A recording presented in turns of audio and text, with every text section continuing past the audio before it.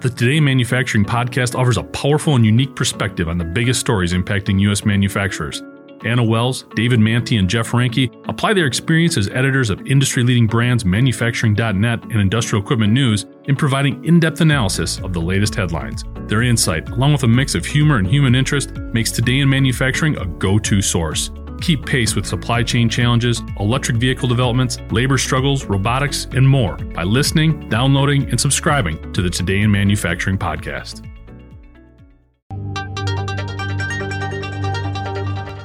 There's drama in the world of automotive, and drama for any publicly traded company almost always amounts to stock shares taking a dip.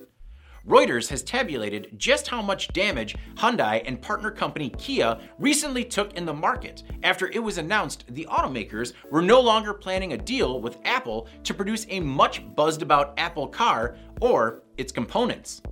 And it was sizable. In early January, Hyundai had confirmed a report that the company was in talks with Apple over potential plans to develop self-driving cars and/or electric vehicles batteries at US Hyundai and Kia factories. At the time, the news caused Kia shares to jump more than 60%, and the gains remained because reports continued to suggest that talks were ongoing and a deal imminent. But in a pure example of the bigger they are, the harder they fall, both Hyundai and Kia took dramatic hits to their market value this week when Hyundai announced to shareholders that they were, in fact, not in talks with Apple on autonomous vehicle development.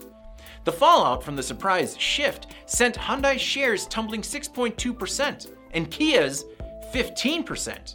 All told, the loss of market value between the two companies combined was a reported $8.5 billion. Hyundai acknowledged that they are in some early stage talks on autonomous and electric vehicle component development, but went out of their way to say these parties were not Apple.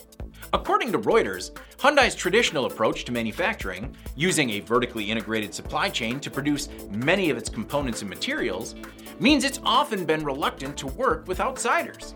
Reports suggest that there was internal opposition to becoming what they considered a contract manufacturer for Apple, especially when Hyundai may have been more interested in a true strategic partnership versus a supplier relationship. The alternate theory, laid out by some analysts, is that the talks might have collapsed due to the leaks of the partnership plan to the media.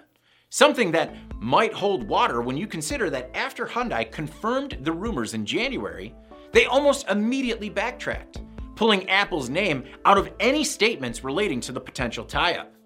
I'm David Manti. This is IEN Now.